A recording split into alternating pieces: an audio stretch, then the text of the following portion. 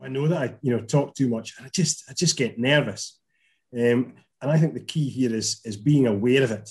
Going at a networking event, and if any network, especially newer networkers, are aware of that nerves, then it's more likely they may still fall in the same trap. They default, to talking a lot, talking too much, making it too one way, but they've got more chance then of stopping themselves.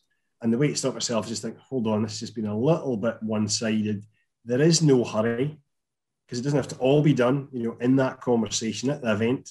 It's hopefully going to be extended after the event, and the relationship that might go on for weeks, months, years, decades.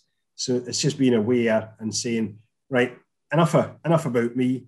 What about you? What have you been doing today? Have you got a lot of work to go back to? Is this the first time that you've been to this event?